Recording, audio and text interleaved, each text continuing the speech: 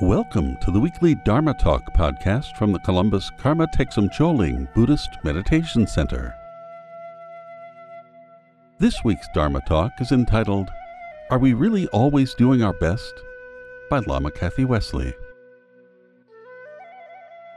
One of the strongest teachings of the Buddha is the assertion that all beings have Buddha nature, the potential for awakening and freedom from the world of suffering called samsara. But how do we cope when we fall short of our potential? And how do we cope with the negativities of others when they challenge us? If you like our Dharma Talk series, please consider donating to Columbus Karma Thegsum Choling at columbusktc.org. Enjoy the podcast. Thanks very much. Really appreciate everybody being here today. My name's Kathy Wesley, and I'm one of the staff here, and it's wonderful to say hello to all of you today and to have you be part of our program today. Today, I'm going to be talking a little bit about those words that can strike both happiness and fear in people's hearts, and that is inner potential. For some people, the idea of having inner potential and having somebody tell you you have inner potential reminds one of all of the negative, weird things they got from their family. Like, you have so much potential, and then you're waiting for them to say, but. Anyway, so a lot of people, when they hear about inner potential, they immediately go to the positive saying, ta-da! And a lot of people, when they hear about inner potential, they'll go, oh no, just more expectations upon me. So we're going to talk a little bit about that, but we're also going to talk about a mysterious teaching that I'm still puzzling over, that I got a number of years ago. When I love people. Aren't we the best thing going? Yeah, we are the best. We are totally the best thing going. Props. Yeah. Anyway, a really interesting teaching I got several years ago when I was visiting His Eminence Tai Situ Rinpoche, a great Lama, one of the most important lamas of our tradition of Buddhism. And he said this incredibly emphatic statement that I've been like scratching my head over ever since. So we're going to talk about a teaching that made me feel puzzled. So hopefully you guys can help me figure it out, okay? No pressure. No pressure. Okay, so we're going to begin as we usually do with the prayer of dedicating this session to goodness. And so that's the refuge prayer. We will recite it 2 times in English and then a 3rd time in Tibetan. And by the way, I want to call attention to the fact that it's a little cool in the room here, but it's okay. Nobody has to change it. But I wanted to explain to you why it's cool, and it's because we're working on the humidity in the room. And one of the experiments is keeping the room a little cooler to see if the air conditioning can draw some of the moisture out of the air. It's for the long-term health of our wonderful hardwood floor. We're trying to extend its life, more than a year, Yeah. So sorry if you're a little cold. We should start, hey, I'll tell you what, Julaine, we have to start doing what they do in the monasteries in northern India and have a supply of lap robes, All right, she's like, yeah, that's something the shrine keeper can get behind. Okay, here we go. Yeah, there you go. Oh, yeah, okay. Yeah, we can do crochet. I'm for that. Okay, we'll recite this refuge prayer twice in English and once in Tibetan. In the Buddha, the Dharma, and the assembly most excellent, I take refuge until I reach enlightenment. By the merit of generosity and other good deeds, may I achieve enlightenment for the sake of all beings. In the Buddha, the Dharma, and the assembly most excellent, I take refuge until I reach enlightenment. By the merit of generosity and other good deeds, may I achieve enlightenment for the sake of all beings. O Sanjay Chudan Soji Chodnamla Jang Chu Pardu Dani Kyap Suchi Daji Jin Soji Be Sunaham Ki Drola Penshi Sanjay Druparsho.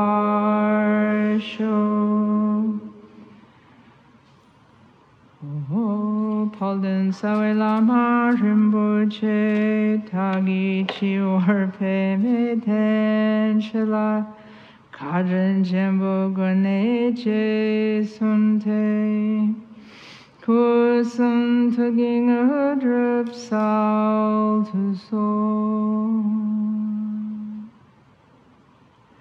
Okay, thanks very much. All right. So the talk has to do with the question, answering the question, are we always doing our best?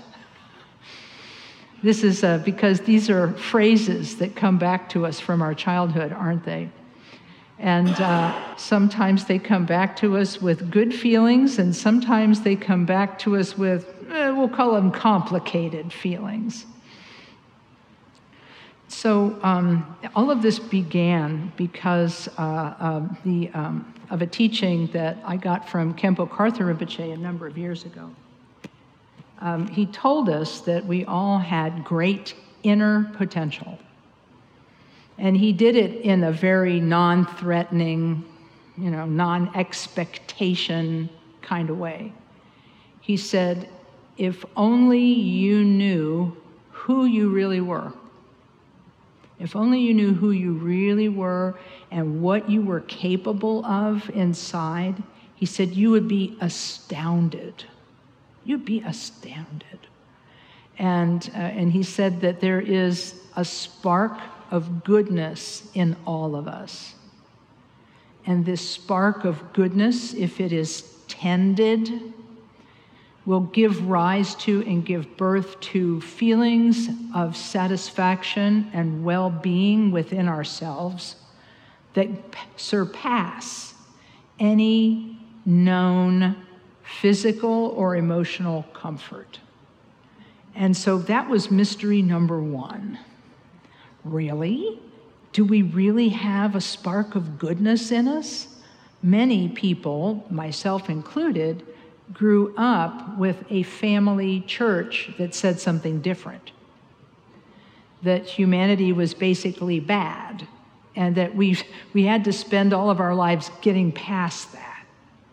And, somehow making up for that and getting past that basic badness. So I have to say that as a previous and now recovering Catholic, that it was so delightful to hear somebody say that there was a spark of goodness in me. And furthermore, not just that there was a spark of goodness, but that if I tended that spark and let it grow and nurture it, that it would turn into sort of a roaring fire that would feed my spirit forever. And I said, okay, sign me up. Where's the list? I'm signing up for this. And so this was part of my development as a Buddhist practitioner, was just hearing this. And at first, I don't know. If somebody compliments some of us, I don't know if you go through this, but I kind of grew up with this not feeling good enough thing. It must have been the Catholic guilt. I meet lots of people and they tell me, oh yeah, I have Catholic guilt. But then I found out there's also Lutheran guilt. There's Lutheran guilt, and there's Jewish guilt, and there's so many different kinds of guilt. Oh, Baptist guilt. We have all kinds of guilt. So as a result, when you first hear a compliment, the first thing you want to say is, nah, no, not me, no. Other people maybe, not me. Well, what's interesting about this spark of goodness teaching, that spark of goodness teaching helps with that feeling. And I'll tell you how. Because if we have that spark of goodness within us, that means that if somebody is complimenting us, it's because they're seeing something that comes from that spark.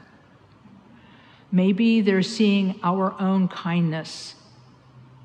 Or maybe they're even seeing their own kindness reflected in us, or their admiration reflected in us. And I think that my mother used to say, if you see a quality in someone, it's because you have that quality too, and you admire it. And I'm like, Mom, why didn't you say this to me when I was small? But the fact of the matter is, she finally said it, which was really good.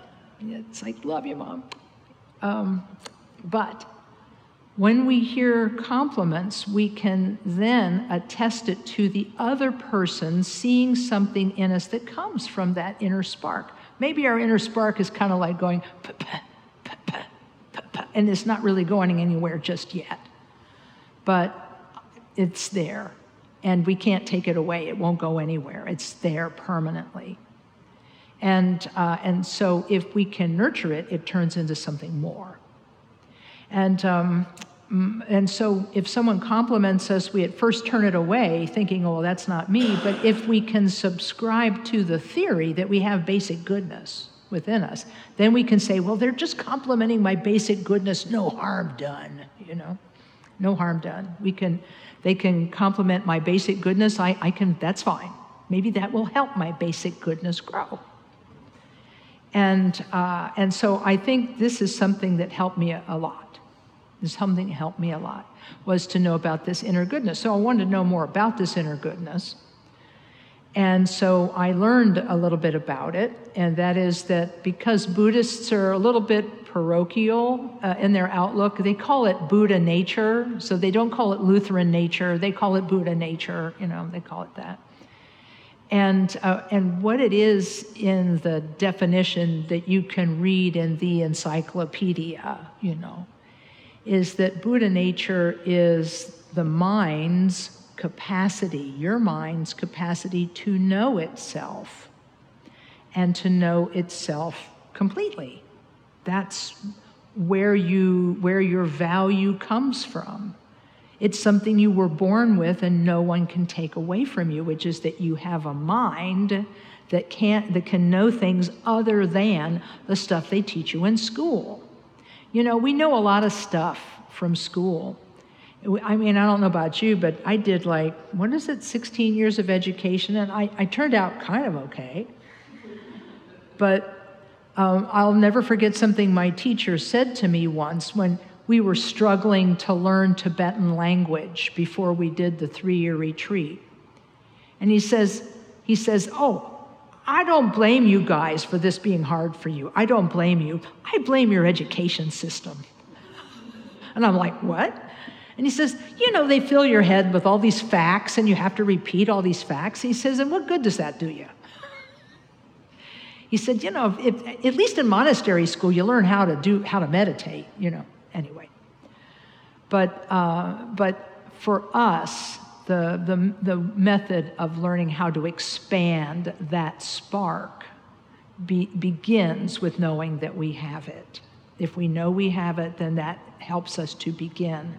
And that we have a mind, and we already know that we have a mind because it thinks a lot of things, some of which are useful. I don't know about your mind, but some of which are useful and some of which are not. But if we can work hard to nurture and expand the useful and helpful part of our mind, and practice the self-knowledge that comes from meditation, we can go a lot further with this idea of our basic goodness being expandable. It's not that it's expanding, but our knowledge of how to work with it is expanding. It's always there. Your basic goodness is always there. Right now, it just doesn't take up a lot of your time. Your time is you're a little occupied right now, trying to make a living, trying to take care of your family, trying to do what you need to do. You're busy, and that's completely understandable. One time, Khenpo Karthar Rinpoche gave a talk about how everyone is exactly alike in one way, and that is they have to work hard to make a living. That everybody has to work hard to make a living and to make their way in the world and to be happy. So he said, everyone who you see running around in the street, if you take a moment and reflect on it, he said, you'll discover that they are just like you in that they are trying to be happy. They're running around and doing this and doing that and buying this and buying that. And they're like talking this and talking that. They're all trying to be happy in their own way.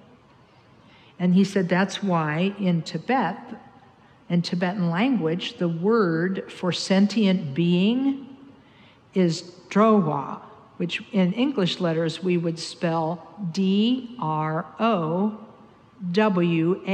drowa. And it means literally those who go.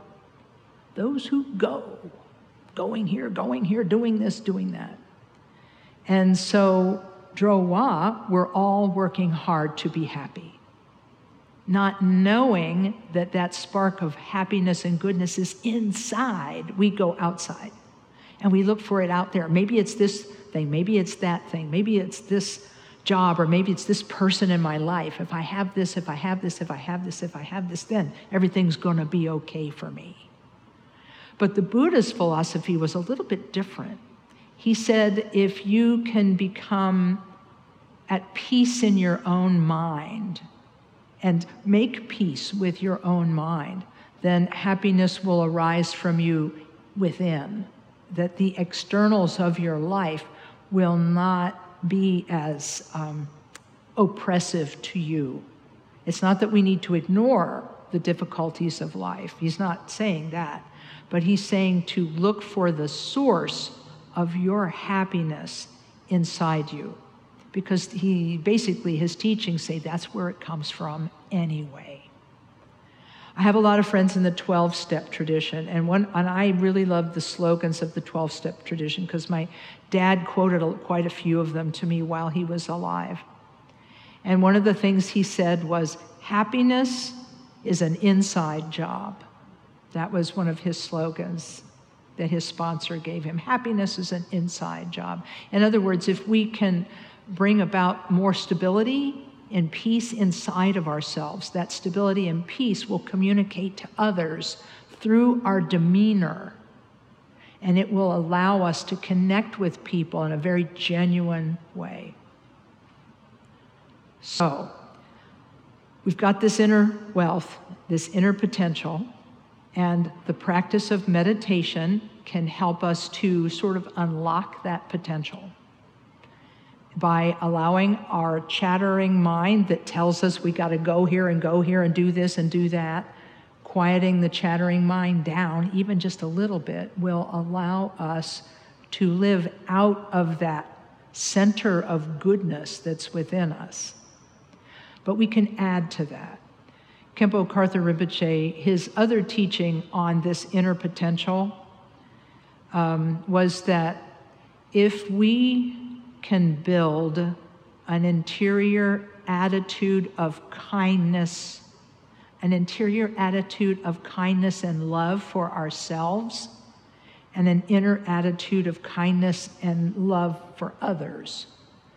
He said it begins with just the wish. He said it begins with, if we can do that, we'll have greater happiness. That was his point.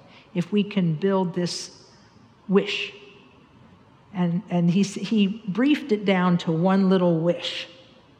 He said, wish for others to be happy. Wish for others to be happy.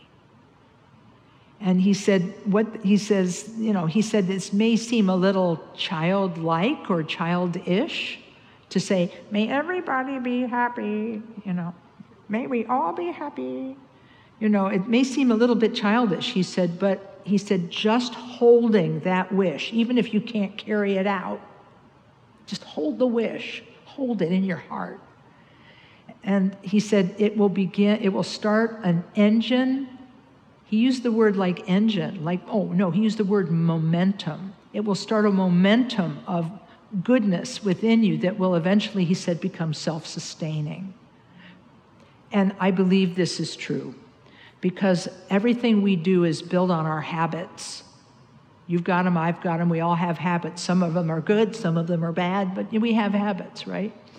And so if we can build a habit, if we can build a bad habit, we can build a good habit. And so thinking of that wish to be of benefit to others will help us in several different situations. One situation is a situation in which we cannot help someone. I don't know about you, but sometimes I feel so helpless when I see people who are suffering and I don't know what to do because I don't have the know-how to know what that person needs. I don't know that. I don't know. And even if I did know what they need, sometimes I won't have the skill to communicate that to them. So sometimes I feel helpless when people are suffering and they're suffering like right there in front of me. So I think of the wish. May you be happy. May you be free from suffering. May you be happy. I was confronted with poverty in a third world country I visited. A child begging for money. I know a little bit about the country I was visiting. And often children get run by gangs. Because they're little, they can be overpowered and made to do things. And they bring their money back to the gang. And then they get in trouble, and worse. So if I gave the child money, they'd be in trouble. And if I gave the child money, did not give her money, they would be in trouble. So I was frozen. Nothing I could do would help the situation except maybe to buy her some time. And there she was just looking at me. And she had the desperation in her eyes, knowing what was in her future that afternoon. And all I could do, I was completely frozen and the traffic was starting to move. All I could do is just wish in the depths of my heart that she be free from her condition and that she be liberated from her condition and be happy at some point in her future. That's all I could do because I felt helpless in that moment. I could have rolled down the window, but I was like totally freaked out and the traffic was moving and I didn't want her to chase the car. So it was a complicated feeling. It was a really complicated feeling. On the one hand I could have, and the other hand I couldn't have, and it was like frozen. So the wish saved me in that moment. It did nothing for her. That's the shame of it. But I felt like that was the best I could do in that moment, was look into her eyes. Don't avoid it. I looked into her eyes and made the wish. Hopefully, that was what I could give her in that moment. So we all face moments like this every single day where we cannot help people. But the wish, if we hold the wish, holding that wish will then allow for something to happen good for us. And hopefully we will at least not be causing trouble for the other person. And so the power of the wish, I can't say enough about, because what happens is it begins to color your thinking. Your thinking takes on the shine of that wish. The wish is shining within you, and other people begin to see it, but not exactly be sure what they're looking at. Somebody said to me when I was in the restaurant the other day, "Oh, you're so nice," because an older couple was just sitting across the aisle from us as one of my friends and I was having lunch. So across the aisle from us was an older couple sitting at a booth, and a butter knife came flying off their table and hit the floor near me. And she was the older woman was incredibly embarrassed. She was mortified. This would not have been allowed in her childhood home, I am sure. And so I went over and picked up the knife and put it on the table and said, I saw it jump. I saw it with my own eyes. It jumped. And everybody at the table laughed. And the woman got up as she was leaving and she said, you're so nice. God bless you. And I said, God bless you. Thank you for saying hi. Because I helped her with a moment where she felt bad, right? Furthermore, at that moment, she thanked me. I said, well, my husband and I have made a deal that as we get older and we start doing things, forgetting stuff, dropping things on the floor, wearing clothes that have food on them, stuff that old people do. I said, my job is to say to you, the adventure continues. The adventure of our life together continues. Don't get mad. Getting mad's not going to change anything, but it will help you. So look, all the good things that can come from a wish, just a little wish. So I recommend it to you.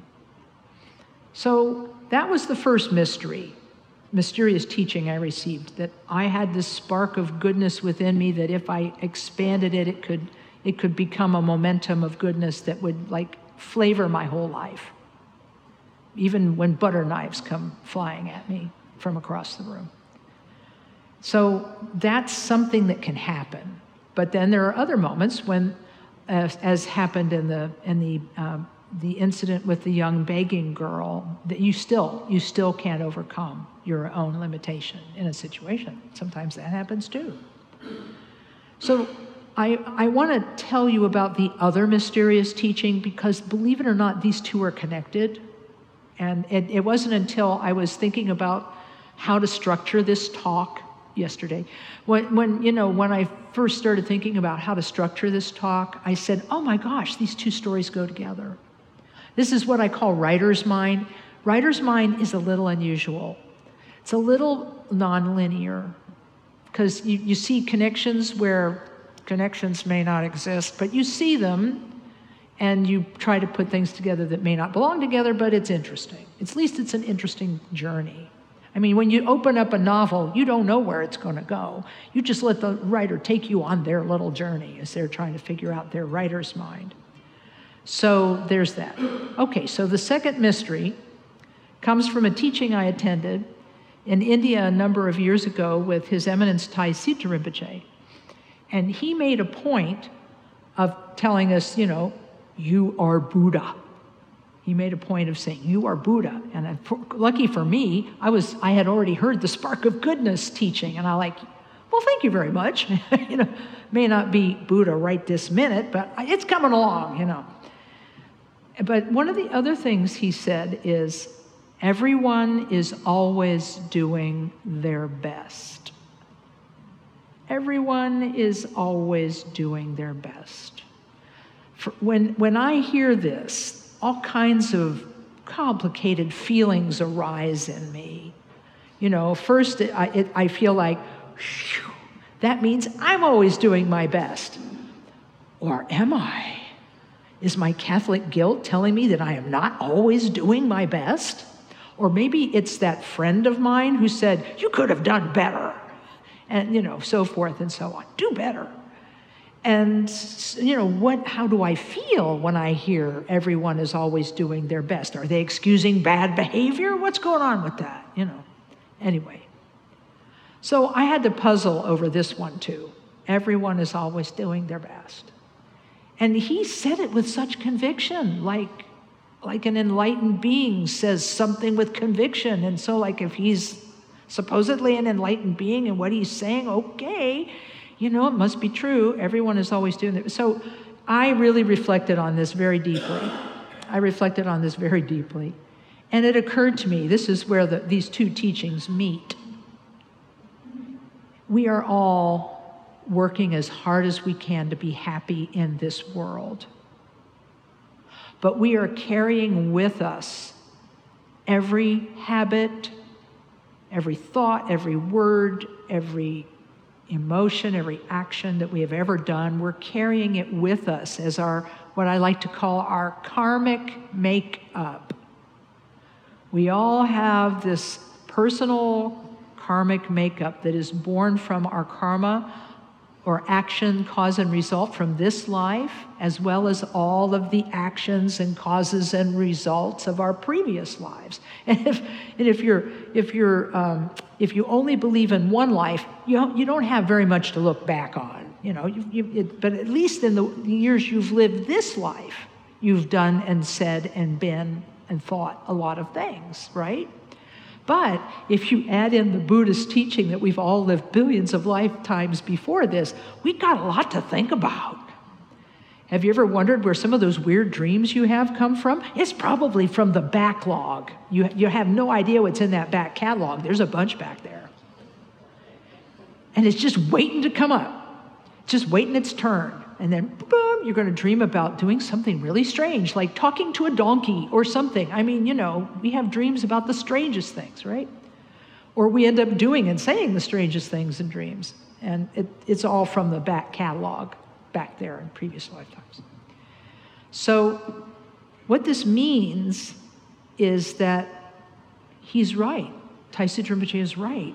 We are actually, at any given moment, doing and being the best that we can be and do in that particular moment, given our karmic makeup, our personal, what I like to call our personal style of confusion.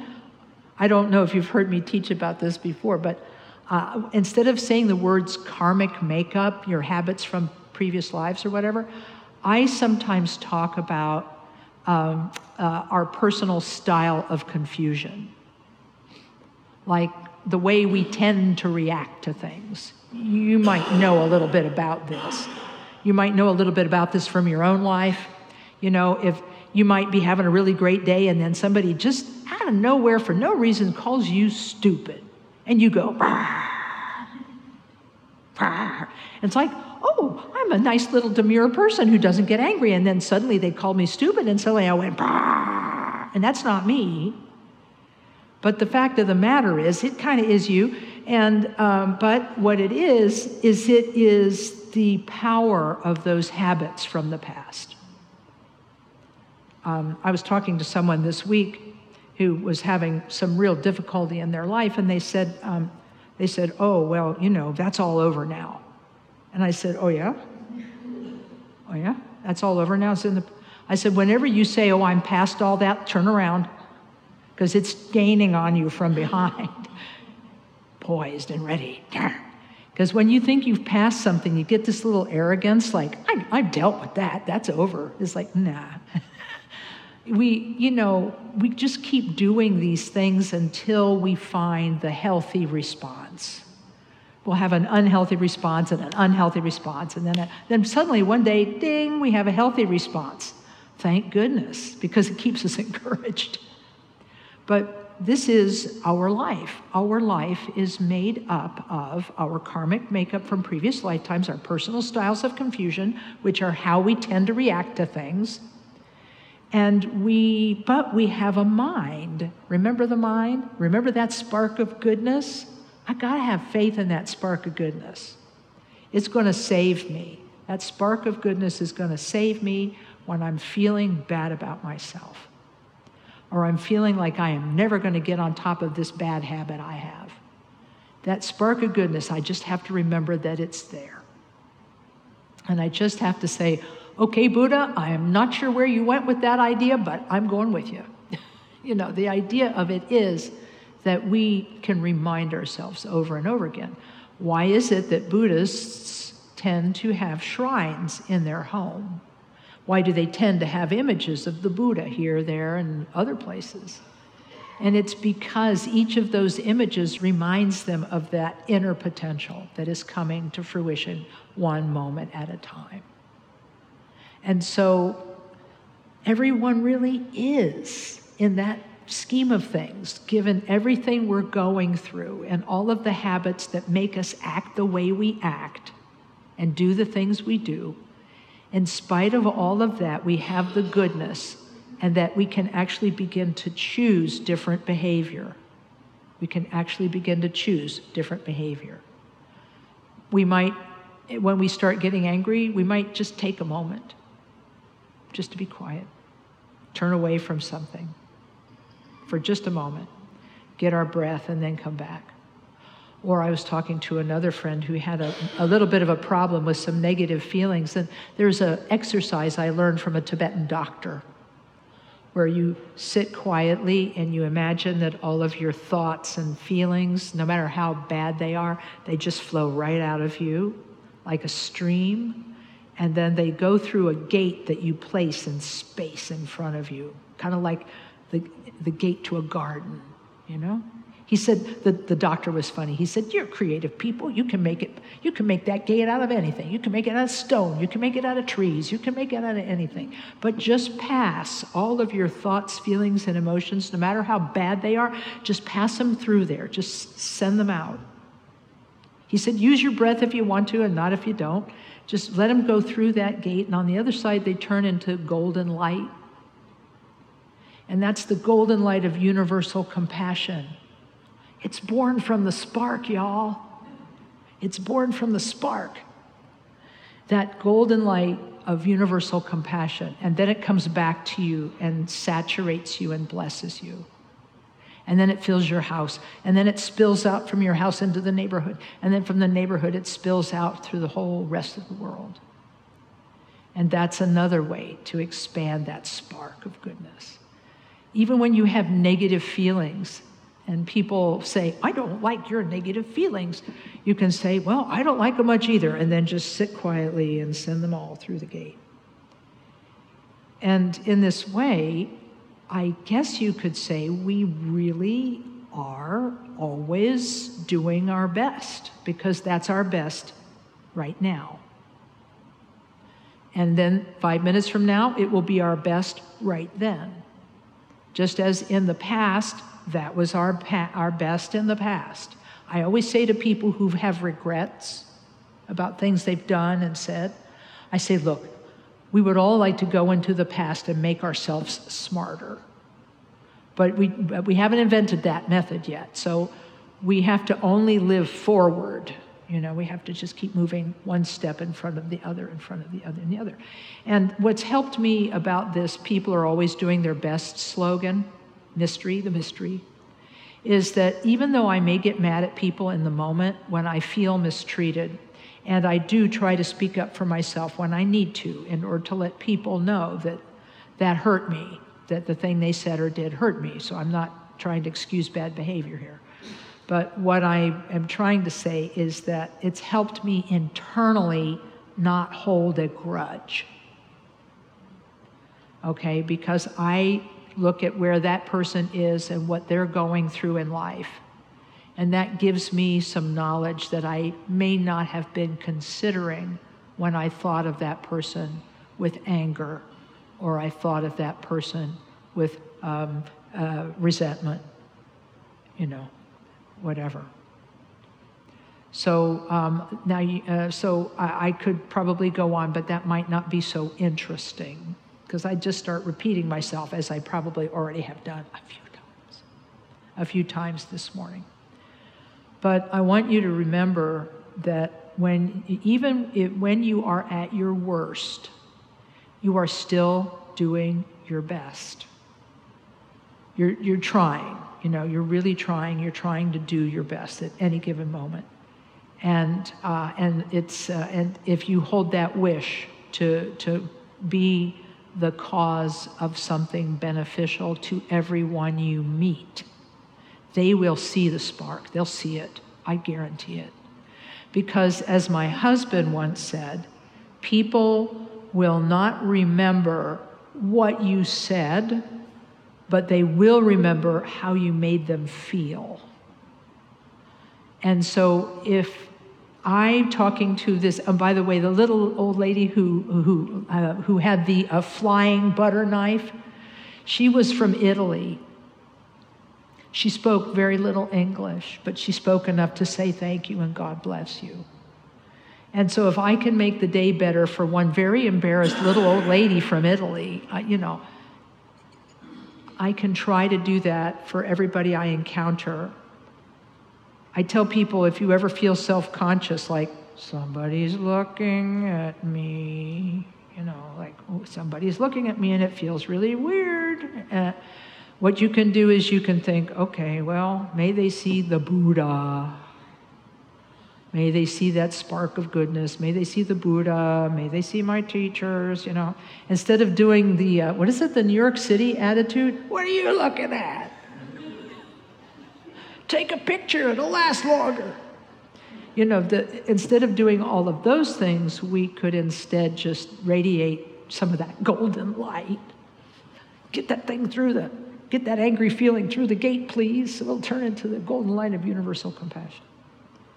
So hopefully these two mysteries, basic goodness and inner potential, and everyone is always doing their best, will be of help to you sometime in the next few weeks. And then when we get together again, you can let me know how it went. Because I think we all need to kind of help each other, Which reminds me, I have to bring a compliment to you guys. Oh, by the way, compliments are other people's, how I've reframed compliments in my mind so I can accept them. I don't know if this will help you, but it sure helped me, is realize the person complimenting you is being generous to the extent that they know how to be generous. Could be what somebody would call as like an offhand, compliment, like, yes, this was great, but that was awful, But anyway, they're trying to be generous, and if you can accept that generosity, it helps them. So thank you. I used to write for a living, as I mentioned, and I would have people come up to me in the grocery store in the little town I live in, and they'd say, oh, the article you wrote about the puppies, that made me so happy. Or that thing you wrote about the little girl and the snake, that's scary. Blah, blah, blah. They would compliment my writing, and at first I'm like, nah, no, we're not doing that. But eventually I realized they were being generous, so I said, thank you very much. It's very kind of you.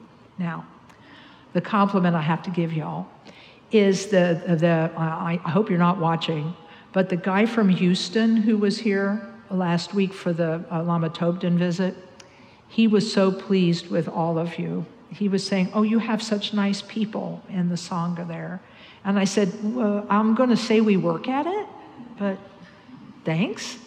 And he just loved it that everybody spoke to him and they were kind to him and they gave him food. Every time he said, every time I was thinking about a meal, food would appear. And I said, well, that's your positive karma, my friend. But anyway, I said, well, we're not always there, and we sometimes make mistakes with that, and sometimes people leave here feeling hurt, and we don't like that. But when they leave feeling helped or feeling uplifted, that's a joy for us. So I want to pass that along to you. Do you think you can accept that compliment? Okay, very good.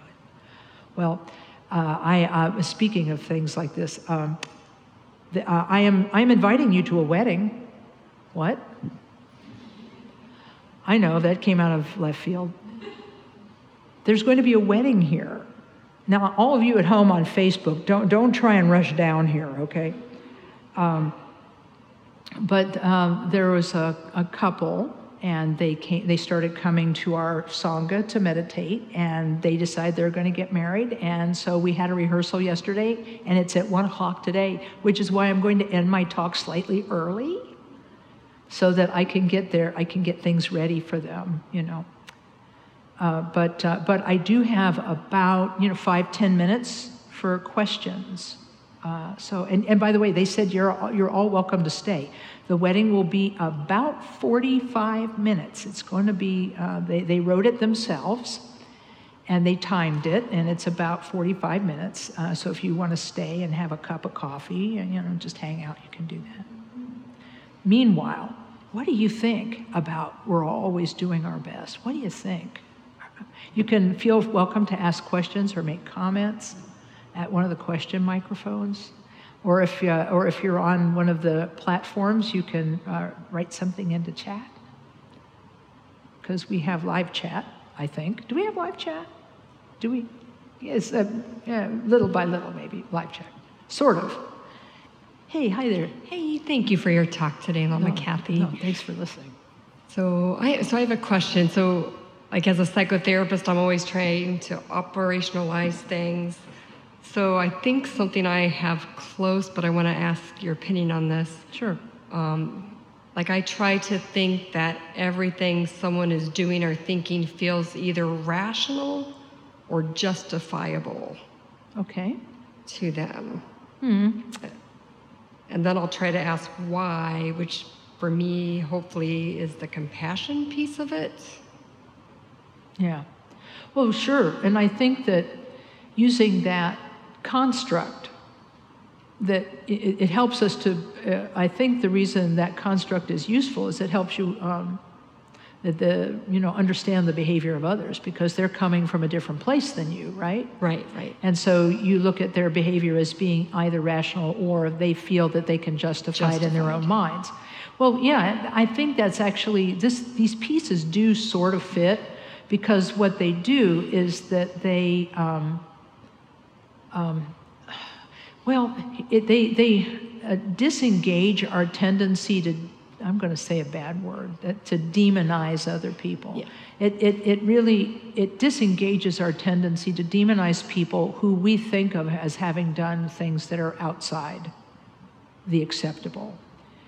And it doesn't mean, again, that we're going to excuse behavior, because as a judge I once watched, a guy got involved in a bar fight, and I just happened to be covering court that day, and he was, there was a parade of people pleading guilty, and so this guy was pleading guilty and to having assaulted this person in the bar fight. And he said, "But Your Honor, he called me a this and that, or he called me a this." And the judge said, "I understand that." He said, "But we have what we call a civil society here, and what that means is that you cannot punch somebody out because they called you a name." He said, "No matter what they say to you, you gotta leave. That's your job." Your job is to turn around and walk away. And I'm like, okay, maybe I don't 100% subscribe to that, but I can see where he's coming from. So we can't excuse really, really bad behavior, but we can understand why they may have come to that decision. We can, and if it prevents us from demonizing a person, I think that's important, because we're going to be in a better position to help them without the label. Sometimes labels help us to understand other people. Sometimes we put other people in a box because of a label. So it's like it's both good and bad, so we have to use labels judiciously and say, well, that person is suffering because they have this or they have that. I've met a lot of people who have traumatic brain injury, for example, and their anger can go from 0 to 60 in 2 seconds. And it's not their fault. It's not their fault, but that doesn't mean that we can't help them in some way. So, yeah, thank you. Okay, appreciate you sharing that. Anything else people would like to talk about? Yeah, we have time for a couple more. Hello, Lama Kathy. Hey. So last week during the visit from the Lamas, there was the refuge ceremony. And they were explaining that one of the root vows is not to harm or intentionally kill other beings. And I'm trying to think of the best way of maybe repairing that vow, because I have a couple pests in my house that I may need to take care of in order to keep everybody healthy. Right. And I may have to treat for them. And it means that the fleas die. Yeah. Yeah, I know. And I have to tell you something. I'll give you 2 examples. One is Khenpo Karthar Rinpoche, my teacher. He was taking care of everybody at our home monastery at Karma Triana Dharma Chakra up in Woodstock, New York.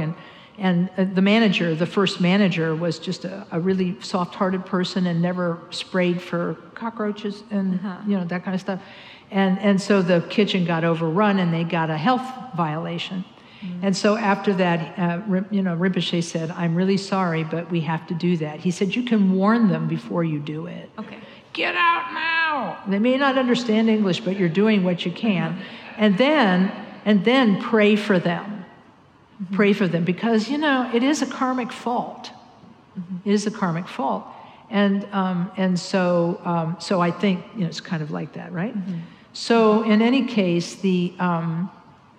so I think that what a person can do in that situation is try their best to feel compassion for everyone involved and do what you have to do, because he had to do the same thing when he got to the retreat center at Carmeling, which is in a rural area, and there were so many mice that got in that they had to start catching them, and they tried to let them go like miles away, but they showed up again. Oh. Anyhow, I don't know how that happened, but anyway, but yeah, you do have to do that. So that's one example. The other example is His Holiness the Dalai Lama, who has given a talk on this many times, where he said, I know I have to be compassionate to all beings. He said, but mosquitoes, mosquitoes. He said, that's hard for me. And in fact, there was a magazine article I read. A reporter went and visited with the Dalai Lama, who actually killed a mosquito, and then sat and did purification mantras. So I think that if it's good for the Dalai Lama, it's good for us to do confession, and of which there are many liturgies, and also to just feel deep regret after the fact and say, I'm going to do my best not to do this again. But you do. What can you do? That's what Rinpoche said. He said, what can you do? You have to protect the health of everyone in your household. So thank you. You just have to remember it's still a fault, but that doesn't mean that repair is not possible. I did that talk a few weeks ago when I did the talk, there's only one good thing about bad karma. Yeah, that was that you could purify it.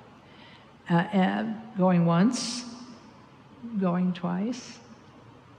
Okay, I just saw the bride out the door here. I just saw the bride and groom arrive. They're going to run into this room so that they can start setting up the chairs. And they did say, you are welcome to stay. So in any case, I'm glad you guys are here today. I'm glad you're here. I do tend to be lonely, so that's one of my habits. Well, let's dedicate our merit. The dedication of goodness will be recited once in English and once in Tibetan. We'll gather together all those sparks flying off of our basic goodness, and we'll dedicate them that all sentient beings are relieved from their suffering. It starts with the words, by this merit. By this merit may all attain omniscience. May it defeat the enemy, wrongdoing. From the stormy waves of birth, old age, sickness, and death, from the ocean of samsara, may we free all beings. The courageous Manjushri, who knows everything as it is, Samantabhadra, who also knows in the same way, and all the bodhisattvas, that I may follow in their path, I completely dedicate all this virtue. O sonam dihitam che sipani, tom ne pedranam pamjene, ke ganachi palaptrupahi, si pe sole droar Jampal pavoji tarkin padang, kuntu sampo deyante shinte, de da kungi jesu daloching, ge wadi datam cheraptu.